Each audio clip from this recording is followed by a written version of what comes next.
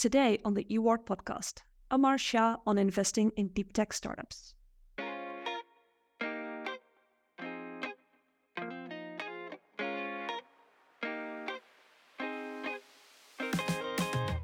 Hello and welcome to this episode of the eWord podcast. My name is Lian Boerma and this is the space where founders get to share their stories of how they got an idea and turned it into a profitable business. Today's guest is Amar Shah. Amar has a PhD in machine learning from Cambridge. He applied his knowledge while working at Goldman Sachs and later at NASA. In 2017, he co-founded Wave with the ambition to change autonomous driving. At the moment, he is a co-founding advisor at Charm Therapeutics and founder of Lian Capital, a VC firm focusing on deep tech investment.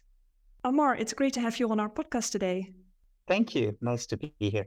Always nice to have founders join our podcast for a good conversation. And today we're talking about investing in deep tech startups. So with your firm, Lian Capital, you're investing mostly in deep tech startups.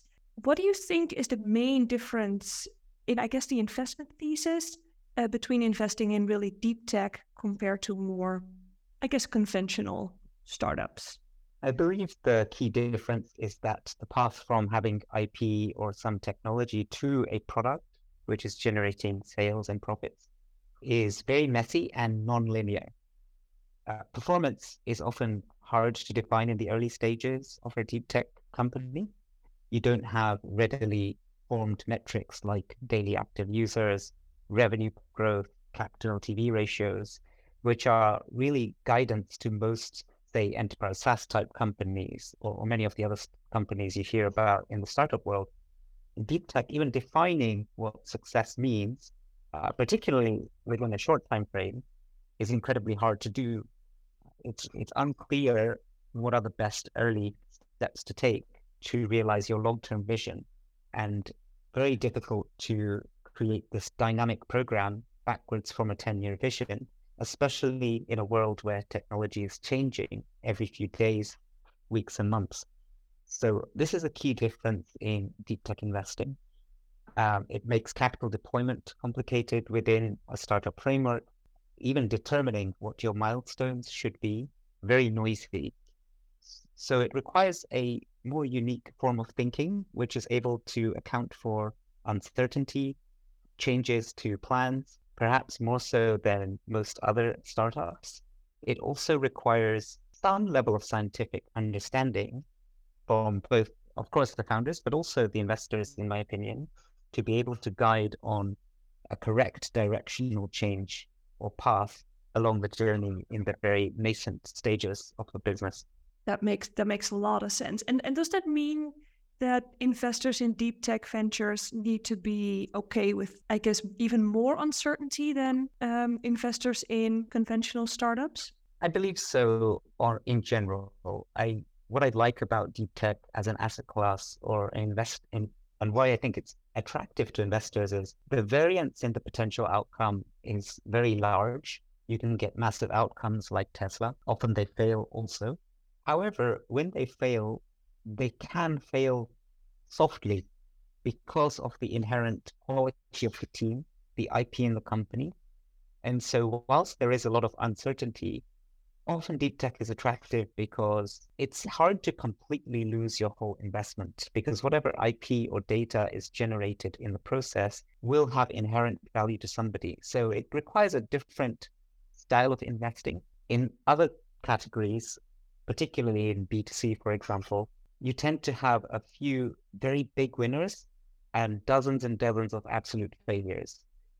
This doesn't seem to be as common in good deep tech ventures because of this downside protection in your IP. And so evaluating risk is slightly different in deep tech investing than in completely radical B2C companies.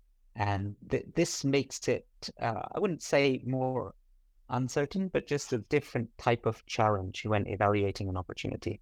That makes sense. And I think you just mentioned the team being important in deep tech investing.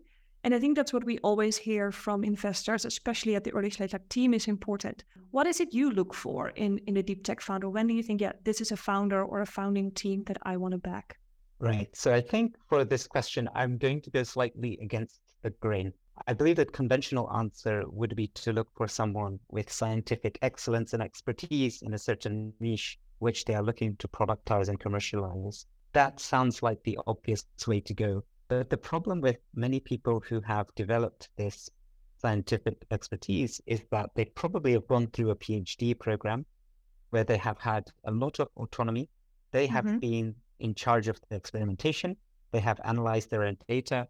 They have been their own writer and marketer of their academic papers or posters, and they've worked very independently, giving them a lot of autonomous skills. Conversely, I think a deep tech startup requires a plethora of skill sets. And actually, the more valuable skill for a leader is to be able to attract good talent across the different areas in which they are operating and convey very clearly the long-term vision, which should be embedded in the culture of the whole entity, such that all of the participants have particular responsibilities and accountability directed towards the bigger mission of the company. So actually, I believe good scientific communication and business communication is perhaps the most vital thing a founder in a deep tech company should have. And I think this is based on some of my experiences where I perhaps was amongst the company only average in any particular vertical in terms of my understanding of that vertical. And the role I played was to attract, empower, give responsibility and accountability to people far better than I am in their respective roles. They're looking for somebody who has some technical training and ability, a clear vision, and the ability to attract employees and investors with that vision is really the main thing I like to screen for in the founder's personality. So that means they might not have done a PhD. How do you see these founders then come up with these pretty specific, I guess, ideas usually? Is it because they're close to that field or they know people in that field? Yeah, it's a good question. I think I should probably add to my previous comment. I don't think it needs to be somebody non-scientific. I just think often the skills of communicating are underappreciated. I think some scientific training is a given, usually master's level, maybe further.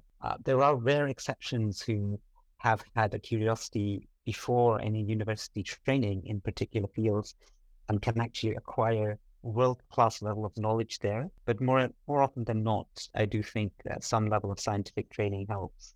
After that, I do think it's about having other peers going out and speaking to people in communities, building on technologies you're interested in, and really getting connected to the leading academic labs or even companies in the sphere of interest, and befriending the pioneers of that space, or maybe the layer below them, to try to get a feel of what is going on and acquire more knowledge. But inherently, I believe it needs to be a joint effort of multiple individuals, and that's absolutely fine. You don't need to rely on one founder to have all of the superpowers required to start a company, as long as they are good at connecting the dots and the people to move towards a vision, and as aware as possible of their own deficiencies. Does that mean you usually invest in startup teams rather than individuals? I typically do like to meet at least two co-founders building a project, and ideally ones who have already begun to onboard or work with early employees to fill in the gaps. And if not, are incredibly focused and aware of where they need to bulk up their expertise and knowledge to address a difficult problem. It's possible to do. We've seen many teams do it in the past, but just having a clear direction in how to bring in those skill sets is something I very much screen for. Yeah, and you already mentioned it's usually it's not a linear path in the development of the technology. Sometimes you don't even know where to start or where to go in a few years. What do you look for besides the founding team when you're trying to invest in a company? Is there some sort of traction they already need to have, or what do you look for? I personally tend to invest pre-seed where traction is incredibly rare. It's a bit of a big ask to request any traction. However, there should be a clear IP edge or knowledge base that the team knows they are capitalizing on, and some form of evidence or proof that this is going to be an edge they can maintain for a long time and actually build on it. That requires potentially literature research across a scientific area or analysis of competitors and where investments have gone in the near past in a similar product elsewhere, and also an analysis of why now is a good time to build whatever the proposal is. So I think traction is perhaps not the right thing to look for, but a clear vision and analysis of who, what, why, where, and how is often sufficient, combined with a track record of excellence in previous endeavors, whether that's in academia or in industry, or even in their personal lives, for example, is something you look for. And fundamentally at pre-seed, you're backing the people and their vision and assessing their ability to execute that vision and alignment and drive to do so. So often it's nice to look for the founders' why. I have cases where founders are working on problems in biotech very much inspired by their personal experiences of it in their families. And that's a very strong why for someone's waking up every day and something I want to back as opposed to a purely financial goal. So these are the themes that I look for early on. Of course, as companies grow, as they get closer to seed and Series A, they need to have shown some evidence of converting what I've just described into traction with products and customers. Perhaps not clear revenue, that would be ideal, but at least signs that commercial entities or whoever the customer is showing extreme interest in what the founders are building. But that's usually a little bit later than where I invest. That actually sounds a lot like, so in this podcast, we've also interviewed quite some investors that are more into the B2B SaaS space, etc. And it sounds very similar what you're looking at, like team, market size, competitors, why now, how is our position, I guess, defensible? So if you would have to give advice to deep tech founders in how they need to pitch to you, usually we find on this internet like a lot of slide decks, right? These frameworks with 10 slides with the team, market, solution, etc. Is that also a template that can work for deep tech companies, or is there something else you want them to focus on more, or additional slides, or what does that look like?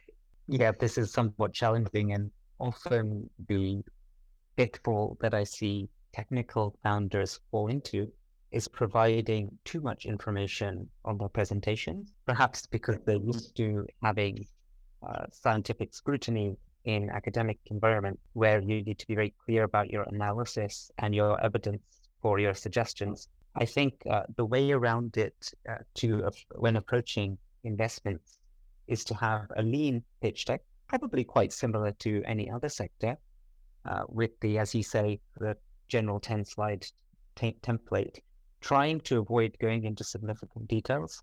I would view this as a teaser. It's really a mechanism to hook an investor into wanting to speak to you further. In deep tech, I would highly recommend, supplementary to this pitch deck, to have either a white paper or another document that is slightly more fleshed out, explaining more of the technical innovation and digging a bit deeper into what you're actually building. And I think this is an important separation to make, just to fit into the way venture capital folk work.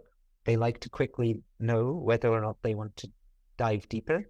And if you only give the detailed document up front, it'll probably end up in the bottom of a pile, just because the time cost for this person is too high to even get to an initial assessment of if they're interested. So I personally in deep tech would suggest for the slide deck to be just a hook to get somebody a high-level overview of who you are, what you're doing, why, and have a second document, which is only shared if interest is shown in the first case. That would be my advice.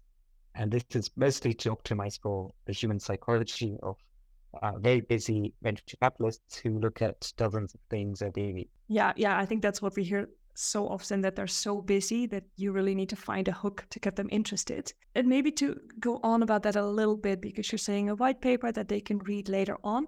I know that you have a technical background. You co-founded a deep tech venture, and you probably understand most of these white papers. Is that something you recommend founders to look for, that they look for investors that understand exactly what they're doing, that have more of a feel for the field they're in? I can imagine it sometimes becomes very technical, and someone who studied economics or business might not fully understand what's going on. Yes, I think it's very kind of you to say I would understand the white papers. It's actually not true. I probably understand as much or as little as anyone else. I think the difference is I'm willing to give it a read and show enthusiasm for learning what the founder is doing. And so rather than the founder having somebody who knows what they're working on, they have somebody who is interested. And that is a big deal in building a deep tech startup, which is typically very intellectually lonely. You're usually so far ahead in your specific field that you can't really have a sparring partner in that environment in the way you perhaps would have had in your scientific lab. And so an investor who's at least willing to read and question anything from in the details is very useful. This person ends up being a fan. If they become a fan, they don't need to fully understand what you're doing, but they're clearly enthusiastic about it. Once they're a fan, they become a champion. They actually go out and champion what you're building to other important people who you will need later on, whether that's follow-on investors, senior hires you want to make along the way. And this is why somebody who engages with your detailed white paper, whether or not they fully understand it, it's a good sign for the founder to say, okay, this person is interested. They're going to be able to convince somebody later and help me to convince somebody later to participate as an employee or as an investor. And so this is why I think it's good for investors to pay attention to these details and for founders to look for investors who are interested in those details and not just the financial returns. So I think of it as a two-way screening process in that sense. And is there anything else you think founders should look for in investors that want to invest in their deep tech company? Yeah, again, I would say similar to how I look for the founder's why, it would be good to evaluate the why of the investor. Why is this investor interested in what I'm building? Are they intellectually interested in the science? Do they believe this is solving a real world problem that they're passionate about? I would think about these types of topics, but also analyze the style of investor they are. Are they multi-stage fund? Are they a angel? Are they just a seed fund? And this is relevant because it can give you insights into their longer term investing plans. If they're an angel, they're unlikely to do many follow-on rounds and they're unlikely to lead your seed and Series A round. If they're a multi-stage fund, conversely, they may not pay attention to you until you become a more meaningful company. So they could be buying optionality by investing in your pre-seed or seed rounds. So trying to understand the motivations of the investor is something founders should do, both from a science and product side, but also from an investment strategy side, just to ensure alignment in what you're building. Yeah. I can imagine that a lot of deep tech companies need quite some follow-up funding before they become profitable. I can understand why that's an important thing to understand as a founder. That brings us almost to the closing of our podcast already. And at the end, we always want to ask our guests, if our listeners have to take one thing away from that podcast, what would it be? What's the ultimate advice you would want to give our listeners today?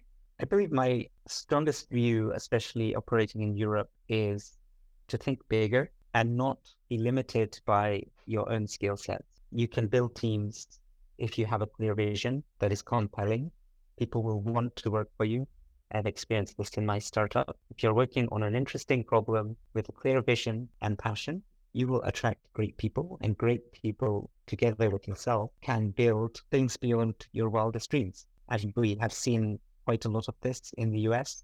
Unfortunately, we haven't in Europe. I strongly believe we have the talent to do it in Europe. We just are currently lacking enough visionaries to embark on that path. And I just would recommend and encourage everybody to believe in themselves in a big vision and really shoot for the moon. That's essentially what I would suggest. I love that. Shoot for the moon. That's we would love to see that in Europe. I agree. And with more and more countries having these visas that allow people with, I believe, just higher education to just move there to find a job without a lot of strings attached. Actually, the finding of the talent in Europe might be easier now as well. So hopefully it's possible. I believe it is. I really do.